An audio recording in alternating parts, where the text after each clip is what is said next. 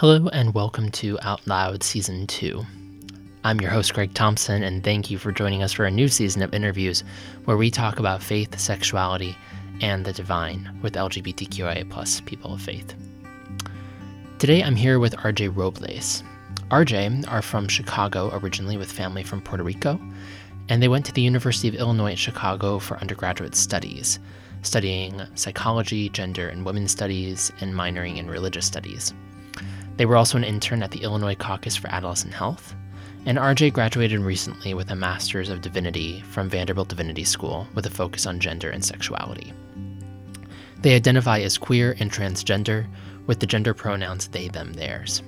Our conversation chronicles RJ's journey finding and affirming home church. Communities that seemed to be inclusive and loving sometimes don't live up to those statements, which has been RJ's experience. But RJ demonstrates for us a resilience and an ongoing curiosity about how to honor trans lives in our churches. Before we go into their story, I want to be sure to tell you about a few exciting things coming up. I'm going on a mini tour this April presenting my research on telling your story as a way to honor spirituality, particularly in LGBTQIA+ communities. On April 5th and 6th, I'll be in Fulton, Missouri at Westminster College presenting a keynote address at Mobilizing Our Story, an interfaith storytelling gathering. On April 10th, I'll be in Massachusetts at Boston College presenting at Convergence, a graduate symposium on gender, sexuality, and Catholic theology. And on April 16th, I'll be back here in Nashville at Vanderbilt Divinity School, where we'll be doing a live recording of the show with a talk from me and a panel featuring guests of the show from Season 1 and the impact of sharing their story over this past year. You can find more info on all of that at OutLoudStories.com. Also, a big shout out to all of you who have been supporting the show on Patreon. We are halfway to our goal of funding the production of this season of the show, and I am so grateful for your support. To join in on the fun and get access to exclusive unedited episodes, visit patreon.com/OutLoudStories. And now let's dive into my interview with RJ Robles. Thanks for being on the show, RJ. Thanks for having me. All right, so to start, I want to give listeners a little bit of an overview of your faith journey. You've been a part of a number of denominations, raised Catholic, then Atheno Evangelical, non-denominational, Assemblies of God, Agape Campus Ministries, Unitarian Universalist, and now Disciples of Christ. Do I have all that right? Yes. Okay. So starting with being raised Catholic, what was your faith like growing up? Yeah, growing up, it sort of felt obligatory to go to church, go to Mass. We would go, especially on special holidays and seasons that are very important to the liturgical calendar, like Lent and stuff. So, we went to church, Catholic Mass, and we always went to the Spanish-speaking one, so that's a little different than your typical or average American Catholic experience. So I went to a Spanish-speaking congregation, and Mass was held in Spanish the whole time, including the homily. So it was very different. It felt familiar, and at the same time, it felt like I had to go to church because my parents really wanted me to go to church.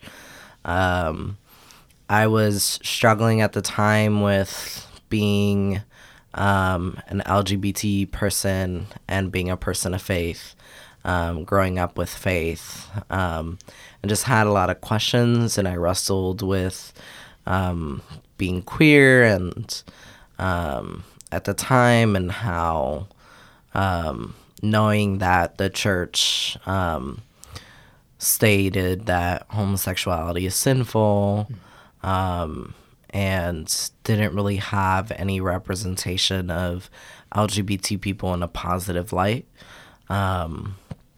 So that was a challenge very early on. What was that,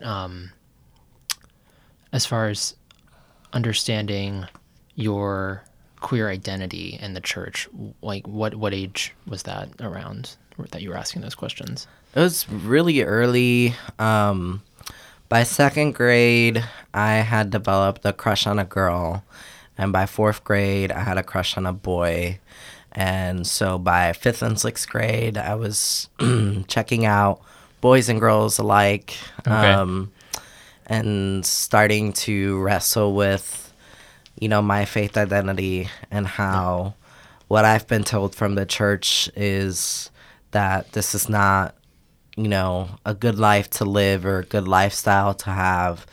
It is something that you will eventually go to hell, or that it's so sinful that you're living a sinful life, and so you can't. It was almost as if the narrative that was presented to me was, you cannot be LGBT and a person of faith. Yeah. You have to choose one or the other. Yeah. I think a lot of people think that or are told that at some point and don't have another option or another way of seeing it. What kind of allowed you to see that differently? It really took years for me to see that differently. There was a lot of internalized struggles that I had with coming into first being a lesbian, and then coming into being bisexual, and then finally at a very early age coming out as queer, as a label that fit the most for me, and as a term that means a lot for me and my sexuality. And so I would say, as it relates to my queerness, because my queerness was such a process, but it was an early process that by the time I was 15 years old, I had decided to walk away from the church, because I realized that there wasn't a place for me. And that's when I started searching for other denominations and other Christian communities, to see if they had a similar notion or a similar thing. And because I was still such a person of faith, I didn't want to give that up. And so I continued being LGBT person and being a person of faith. It was just kind of in the closet, just like my identity was at the time. So what do you think your faith meant to you then, as far as perhaps your prayer life, or just what being a person of faith, how maybe you would have defined that at that age? At that age, I would have defined faith as a belief in God, a belief in the Trinity, and I would have also mentioned that a spiritual life, a Catholic life, requires you to be in constant communication with your local priests. And it requires a relationship with other lay persons that are gathering on Sunday morning for Mass. And it requires that sort of community to grow in your faith. It requires a rosary, and it requires the lighting of candles, and it requires communion. And so that is what I learned and was instilled in me with the Catholic upbringing. And after I left the Catholic Church when I was 15 years old, I searched for different Christian traditions and churches and communities that had this aspect of where prayer life was important and where rituals were important. And so I feel like much of my Catholic upbringing is still a part of me today. It just looks very different than how most Catholics practice their faith day to day. Yeah. So what, where did that journey end up taking you? So Many places, I know. Many places. I ended up first at a Latino Pentecostal church in Chicago. And then I landed into a non-denominational church. And the last church that I belonged to while I was in Chicago was an Assemblies of God church. Okay. Now, mind you, I did not know that they had years of having an anti-LGBT stance. Okay. Years. This is coming from like the 1980s. So how did you find them? Why did you go there? They were a nearby church to my parents' house. Okay. And several friends from my high school had been going there on and off. Okay. And a couple of staff members from my high school. So I figured, oh, this is a church, a community church, Right. for the community, by the community. Let me stop by and check it out. So I started going to this Assemblies of God church on the northwest side of the city. And had a good time initially, was building community, was getting to know the young people and the young adults in the church. Didn't get involved with any of their ministries, but definitely gave tithes and went to Sunday worship every Sunday.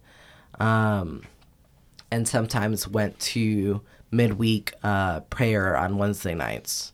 Okay. And so I started going there, and they were preaching this message of love. What I didn't realize at the time was that it was conditional love. So that's what kind of got me in to the door. Was that message of love? Was that message of love. Even though it wasn't for you. Even though it wasn't for me, technically. It was this message of love. Loving your neighbor as yourself. Yeah. And I was just like, how can you say that you love your neighbor as yourself when you do not love LGBT people? Yeah. Now, when I was speaking to, I was already out to everyone in my life. So when I went to, as queer, Okay. when I went to this church, this Assemblies of God church, I was out. I was an out person. I wasn't hiding that fact. Yeah. So, at the time had the whatever cool buzzed haircut, queer haircut that was popular at the time. And You weren't hiding anything. I was, I was out. I wasn't Okay. hiding anything. And they still welcomed me in, but it was that sort of, when I was talking to other members of the congregation, they preached that message of love the sinner, hate the sin. Okay. And so it was one step closer, But it's still problematic. but still Viewpoint. problematic view to say we're going to love the sinner and hate the sin when this is all part of who I am as a human being and as a person and as a child of God. Right. So they definitely were not claiming that being LGBT was you living into boldly and courageously who God has called you to be in this world. They weren't claiming that kind of radical message. Mm-hmm. They were claiming a very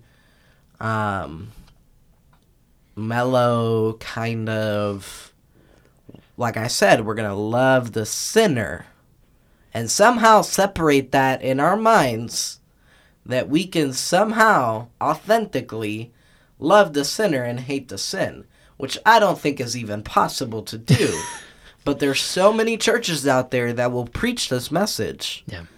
And it is my belief that you cannot authentically love a person unless you love all parts of who they are. And that includes their sexuality and their gender. So anyways, that was this Assemblies of God church. And one Sunday, when I had kind of had a very spiritual moment, spirit-led moment during worship, and I started crying. Later, the pastor approached me, told me to come visit him at his office during office hours. I went. I didn't know what it was about. And in his private office, he said, you know that in this church, we believe that homosexuality is a sin. And I realized that, yet again, this wasn't going to be my home church. And at that point, I would say in that moment in my life, I was 17 or 18 years old. And in that moment, in that year, I decided to give up hope and left the Christian church altogether. Oh, wow. I mean, this was 4 different churches you'd been to, yeah, by my this was count, after right? 4 long, hard attempts Yeah. to belong somewhere authentically as myself. And I couldn't find that community. And, you know, reflecting back now on this experience, I couldn't find that community because I wasn't looking in the right place. I couldn't find that community because I didn't know that LGBT welcoming and affirming churches existed. Yeah. And I didn't know that LGBT preachers and ministers existed. So I kept searching. Yeah. That's amazing that you kept searching, even, it sounds like, without a clear role model or example ahead of you. It sounds like to me this was just something that was clear in your heart, that like, this is who I am and these people aren't accepting it, and I'm going to find my people and I'm going to keep looking. What was it like to be you in those moments at these churches where you've, perhaps in that moment where you've decided, all right, it's time for me to leave? I mean, church means so much to people. Yeah. And it can be, at least for me, especially, like, I fall in love with a community, and it's so hard to leave sometimes. Yeah, no, it was really devastating. It was I would say the last 2 churches, the Assemblies of God and the non-denominational church, it was devastating to leave those communities because I had not only invested in that community and in those people, but had given up my time, my talents, and was open to, you know, I was so ready to find a home church and just name it, claim it, be happy and proud about having a home church. And what everything that makes up a home church, and what goes into that. And I didn't find it. And it was devastating. And it was more devastating that it was around my sexuality and my gender, because I felt like, part of me felt like, is this my fault? And then part of me was like, no, it's not my fault because this is who I am. And then another part of me was like, you know, the people that I'm surrounded around who call themselves Christians are not understanding that I'm also a Christian. That has been called to walk a different journey. But I am still a Christian.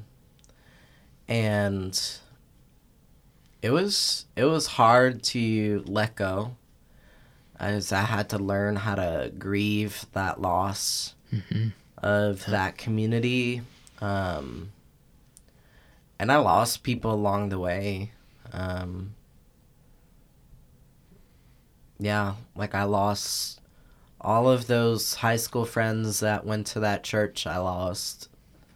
I didn't feel like I could reach out to them and explain to them what was happening. But they also knew that I was an LGBT person. And so to have some of these quote-unquote friends go to this church and be complicit in the message and the kind of gospel that this church is spreading, when really all it's spreading is hate, made me feel like I could not rely on those friends and those people anymore. So I lost a lot of people in order to continue on this search for this, what felt at the time such an imagination of a creation of my imagination of what a home church could be and look like. Yeah. I hadn't found it yet, but I was still searching, and I was just like, am I crazy for leaving these communities that are already built to try to go find this, figment of my imagination of what a church could look like? Yeah. And I'm thankful that I didn't give up hope all entirely. I did walk away from Christianity for a couple of years. Okay. Because I needed space and time to grow, to recover from some of that damage that had been done, to the point where I had a lot of internalized homophobia because of the messages that I got at church.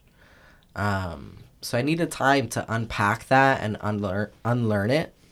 When you say internalized homophobia, do you mean worrying what other people were thinking?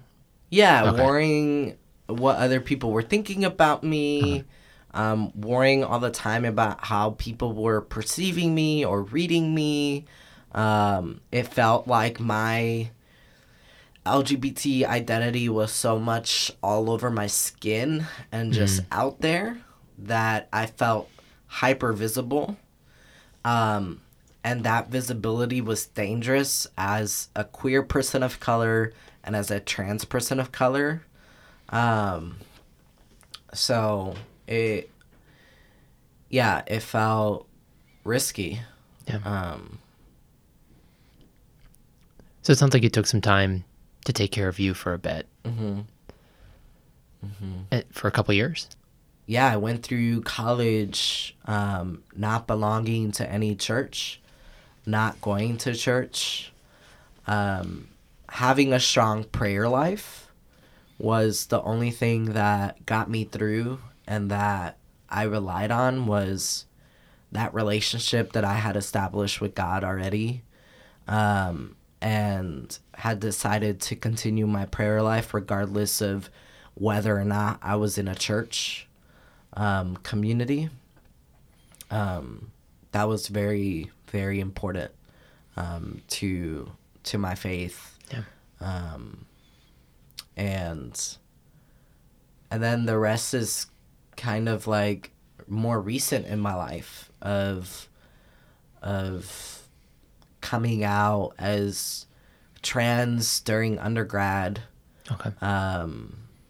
During that moment where I wasn't belonging to any churches. And coming out as transgender meant that I also had to think about that in theological terms. And knowing that now I was not only marginalized because I was queer, but I was also marginalized because I was transgender, and a trans person of color in this society who experiences racism and transphobia simultaneously. So I was having to deal with another ism and another phobia. Yeah. And that was difficult. It was difficult to come out in undergrad where, luckily that my college environment was very affirming and welcoming. We had a LGBT center. And so I started going there and seeking resources and communities. And that is where I came across this group called Agape.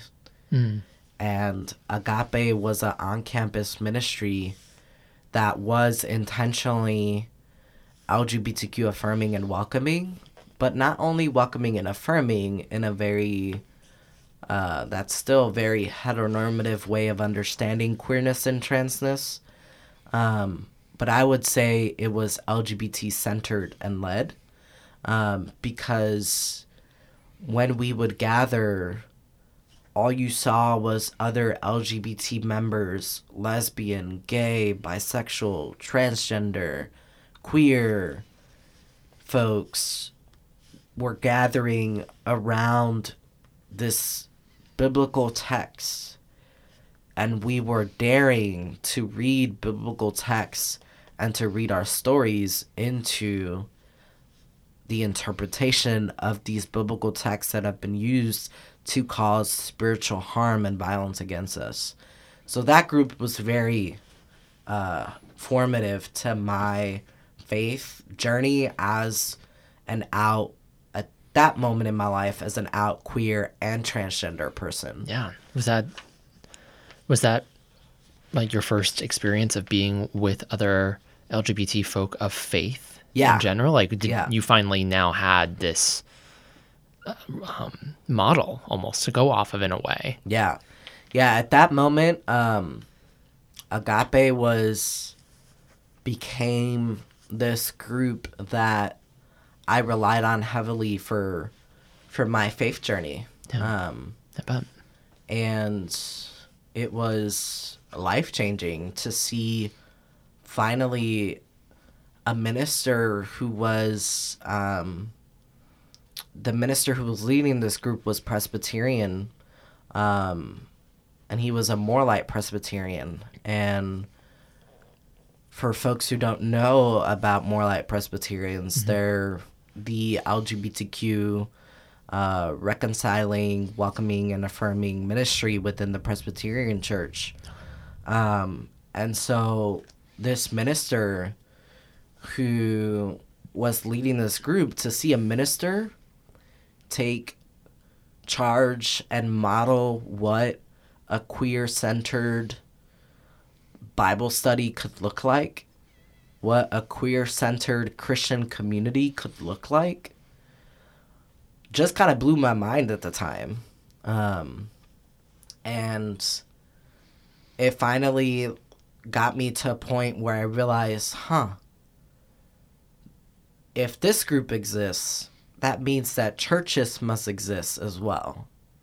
So I graduated from my undergrad, belonging to Agape, stayed involved for as an alumni afterwards, and then came to graduate school in Nashville at Vanderbilt Divinity School to work on my Master of Divinity, not really quite knowing or being sure of how that was going to fit with what I felt was my calling in life at that time, and not really sure if I was going to meet other LGBT people of faith, because I knew not much about Vanderbilt Divinity School. All I knew was that it was a progressive school. And I wanted to, before finding a home church, I wanted to receive theological education and training so that I could equip myself with the skills necessary to help others like me, other LGBTQ folks, find their home church. Yeah. So you hadn't solved this problem in your life yet, but you already knew, like, this is something that I need to help other people with too. Like, can't be just me. Yeah. Yeah. Yeah. That's great. So I came to Vanderbilt Divinity School with a lot more questions than answers, and was in need of conversation partners, professors, colleagues that could understand the kind of journey that I was on, and could help me get to a place where A, I could find and belong to a home church, and B, I could help LGBTQ folks like myself in finding their respective home churches. And somehow those two goals led me to where I'm at today, which is answering the calling finally to ministry and being and belonging to a community that is affirming, a community that both in my education and in my current church are so supportive of my leadership as a trans person of color. And so I have found today a home church with the Disciples of Christ, in the Bible Belt of all places. And Disciples of Christ, if I'm correct, doesn't have a fully affirming stance toward the LGBT community, but each congregation can decide to what level they want to be affirming. Is that right? Yeah, so most regional offices across the country are LGBTQ affirming. However, the body of the Disciples of Christ, the ordination committees across the country, do not get to determine, because we believe we have such a congregationalist structure, that we do not think that a central office gets to determine what a church does, or what they believe in. So it's up to each local congregation to determine if they're LGBTQ affirming or not. Which actually means that in some ways it's a good thing, in that it means that I will never land a job as a minister in a non-affirming church. Okay. Because that just wouldn't happen. Okay. Because that can happen in some communities. Yeah. I mean, in other faiths. Yeah. That was something I think I just had a conversation about this with my parents, where we grew up in Lynchburg, Virginia, that there was unbeknownst to me at a young age, there was this local drama unfolding of a lesbian pastor being appointed to, I think, an Episcopal church there at the time, or maybe it was I'm not quite sure the exact denomination, but there was an uproar in the local community about it, and so that does happen sometimes. But you're saying that's not that would not happen with Disciples of Christ. They match based on that would not happen because we are so congregationalist that in the job search for a ministry position with the Disciples of Christ Church, it would be very kind of out there for a church who is not at all LGBTQ affirming to welcome a transgender minister into their pulpit, right? So that just would not happen. But what it means is that I can work in a congregation that is either more in their beginning stages of being welcoming and affirming, or work at a congregation that's already inclusive. And what it also means being in the Bible Belt is that in this next year, I might actually become the first transgender minister in Tennessee. Wow. And definitely the first transgender minister in the Disciples of Christ in this region. Okay. So, yeah, it's a calling that I am answering that's not easy to answer. I just wanted to find a home church. I just wanted to be a person of faith. I did not see myself as a preacher or a minister because I didn't have models of preachers and ministers who looked like me growing up. And now that I've developed so many relationships with kinfolk who are queer ministers, transgender clergy across their respective denominations and religious traditions, through this organization called Trans Faith, which supports the religious leadership of trans people across the country. Belonging to this organization where I have been able to meet other trans men, trans women, non-binary, gender non-conforming, transgender clergy, and people who are in schools and seminaries and trainings across the country trying to become religious leaders, as out transgender people. That's just precious. That's just precious to me. Yeah. And it's such a big part now of how I understand my own ministry, and how I understand my own calling. Yeah. So now that we're kind of caught up to today in your story a little bit, can you tell me what has the trans community been like here in Nashville, whether in church or out of church? Yeah, the trans community has been extremely supportive of my faith journey, and understanding that I want to become a transgender minister. And so initially when I moved to Nashville, I connected with the trans community because I saw that there was a need for transgender activists, and there was a need for those of us who are more out and more vocal to continue supporting other trans folks in their own journey as they transition or came out, or struggled with and wrestled with other questions around their transness.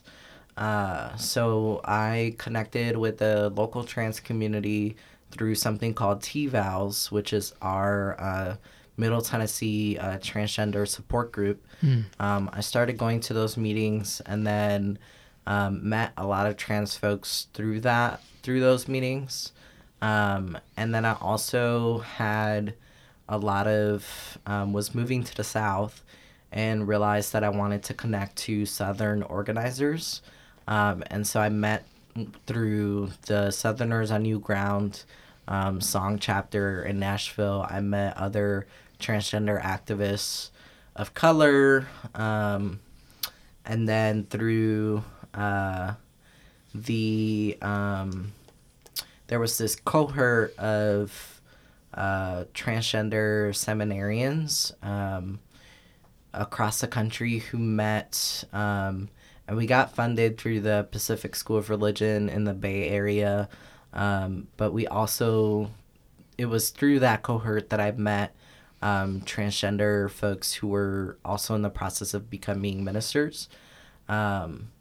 And I feel like the local community has been very understanding of my work, my activism, my calling, my ministry, um, and by locally connecting to other trans folks, I saw a gap in the kind of healthcare that we were receiving or not receiving in Nashville.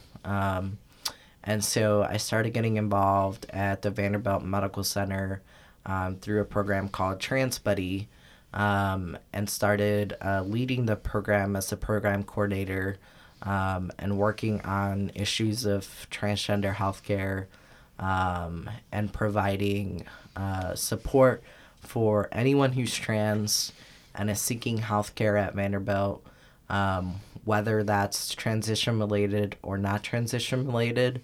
So if you're trans and you're HIV positive, or if you're trans and you are diabetic, or you're just seeking a primary care provider, or you're trans and you're in need of a surgical procedure for other health issues, we provide support for trans folks who come to Vanderbilt for healthcare. We have hospital volunteers who've been trained through the program for how to be trans advocates. And so we'll do things like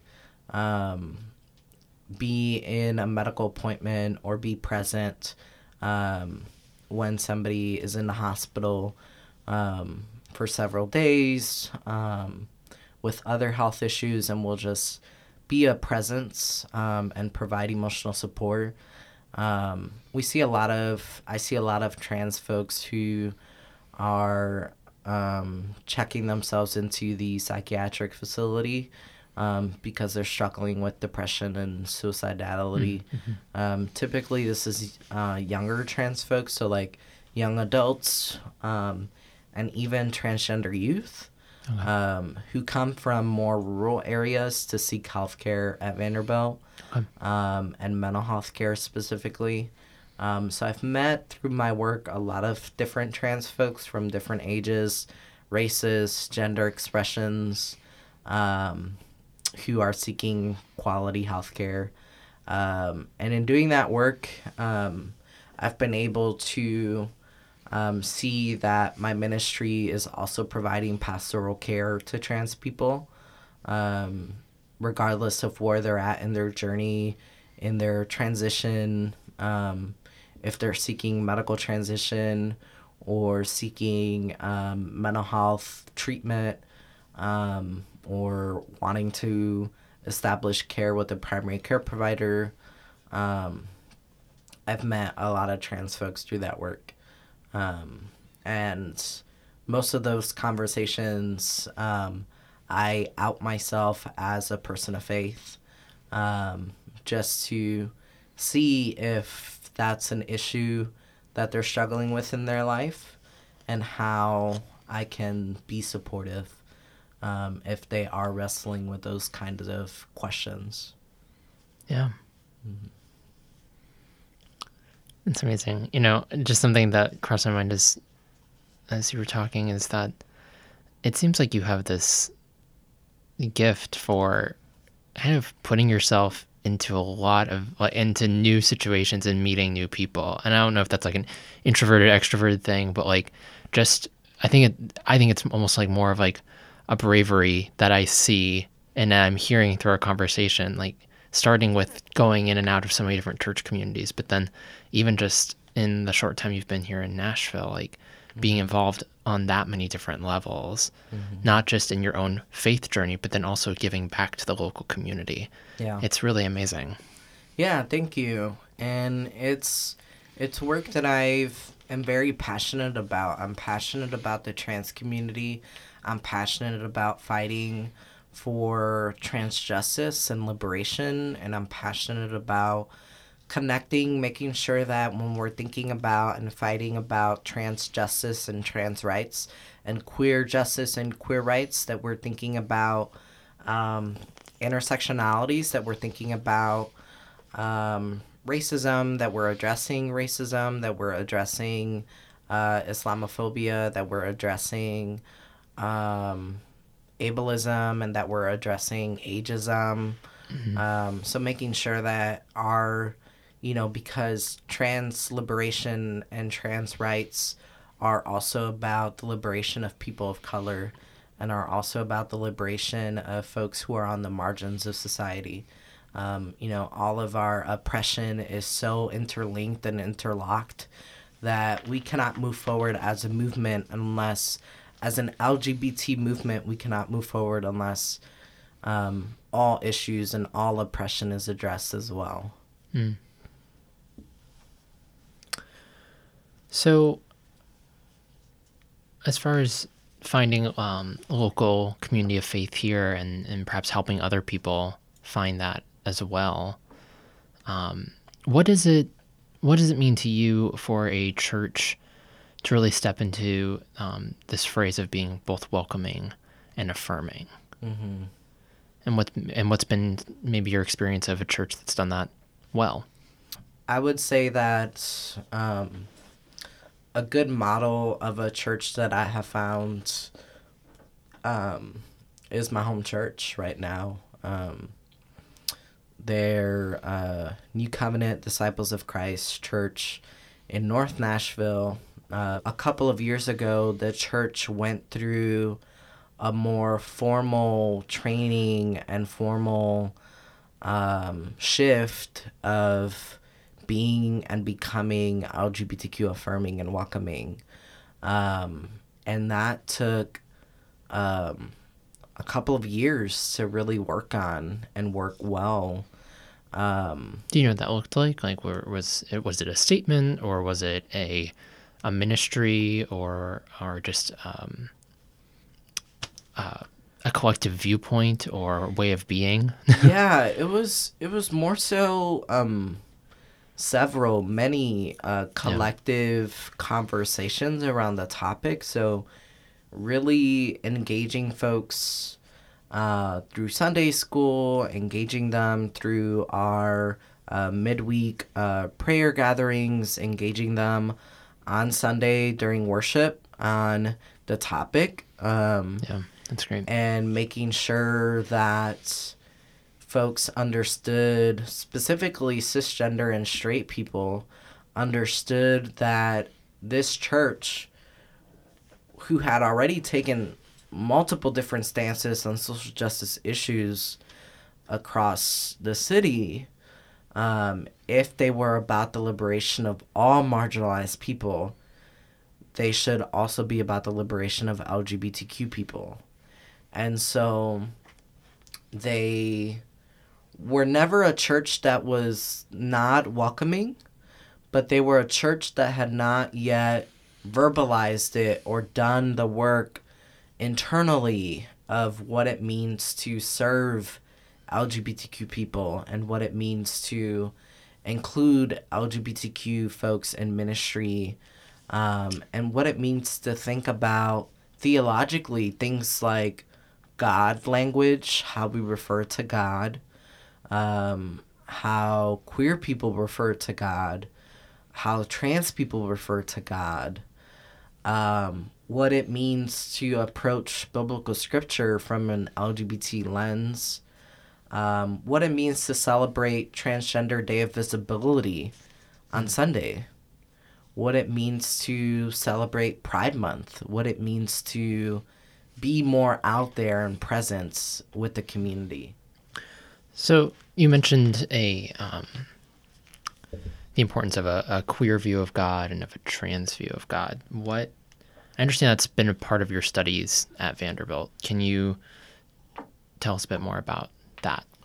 Yeah, so during my time at Vanderbilt Divinity School, I was able to have access to take courses on queer theology, queer theory, and do a little more gender studies work within theology and theological studies. And during my training there, I was also had the experience and the opportunity to write papers that theological papers that address things like what it means to be made and created in the image and likeness of God, and that if we are created in the image and likeness of God, that a trans person, when they transition or come out and are living further into their authentic self and how God has called them to be a child in this world, is so abundantly doing God's work in this world by being themselves, that their transition, the way that they have answered to coming out or transitioning, is a part of what God calls us all to do, is to live authentically and to live I do think that it is prophetic to be transgender, because God has placed a unique calling in our lives. And so it's prophetic to be transgender. And it's not something that gets talked about in that way oftentimes in communities, but it is prophetic to be transgender. And, you know, when I think about having had the opportunity of reading and writing sermons that address these issues, that address God from a they, them, theirs pronouns perspective, that understands God to go beyond the gender binary and the categories, the human categories that we've created for gender, that God is male, female, transgender, all the things, that God holds the multiplicities of what it means to be a human. And therefore, if we're created in the image and likeness of God, God must then also be LGBT. And that's a radical statement to make for some folks. Yeah. But it really goes at the core of queer theology and transgender theology. And really for a lot of LGBTQ folks, that's the radical statement that they have to make and are making through their embodied existence, and through their witnessing and through their journey and experiences of relating to God in this way, relating to the divine in this way, and seeing that the kingdom of God is not complete unless we are centering LGBTQ people. And so being able to, I think for me, it goes beyond simple inclusion to recognizing that queer and trans folks are answering this prophetic calling,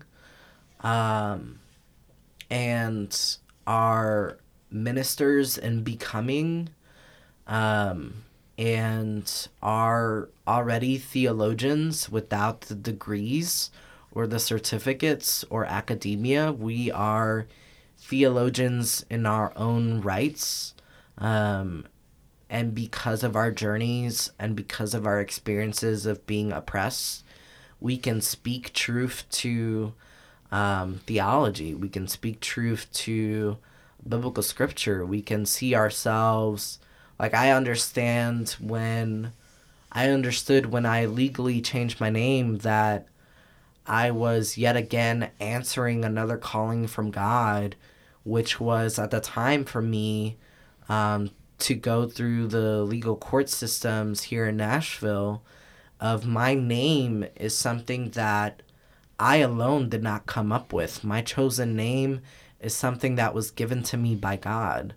And so to understand my name change through a theological lens meant that I went back to scripture and saw how God had already modeled this for me and modeled this for so many transgender people today, where God changed names of several of God's disciples and apostles, and Jesus did the same thing in his ministry. Yeah.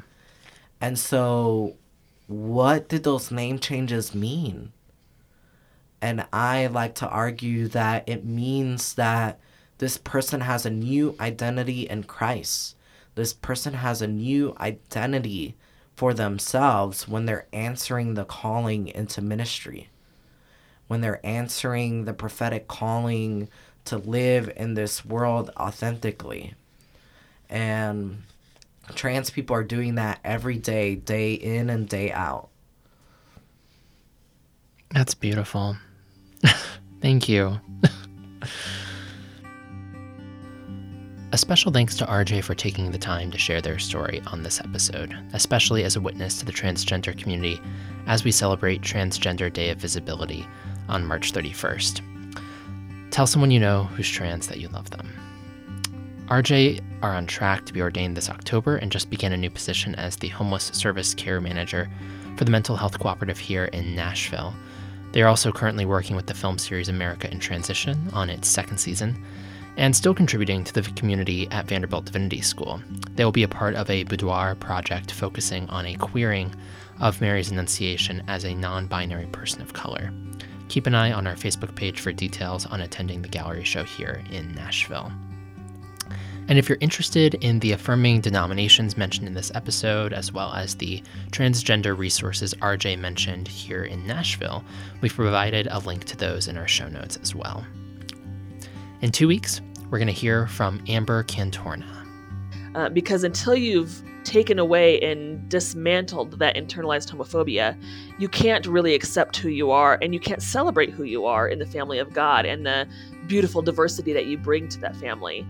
So I really start from that place of taking a look at what that shame is and where that comes from, so that you can in turn then begin to embrace and celebrate yourself before you even move towards coming out. You know, it's the coming out to yourself and embracing yourself before you come out to others. Out Loud is happily produced, hosted, and edited by me, Greg Thompson. Consider supporting the show financially by visiting my Patreon page. This week's episode is brought to you by patrons Jean and Diana Thompson. For all things Out Loud, visit OutLoudStories.com or our handle on Facebook and Instagram at OutLoudStories. Thanks for listening to this episode. Please share it with someone as a way to start a conversation. And until next time, peace be with you.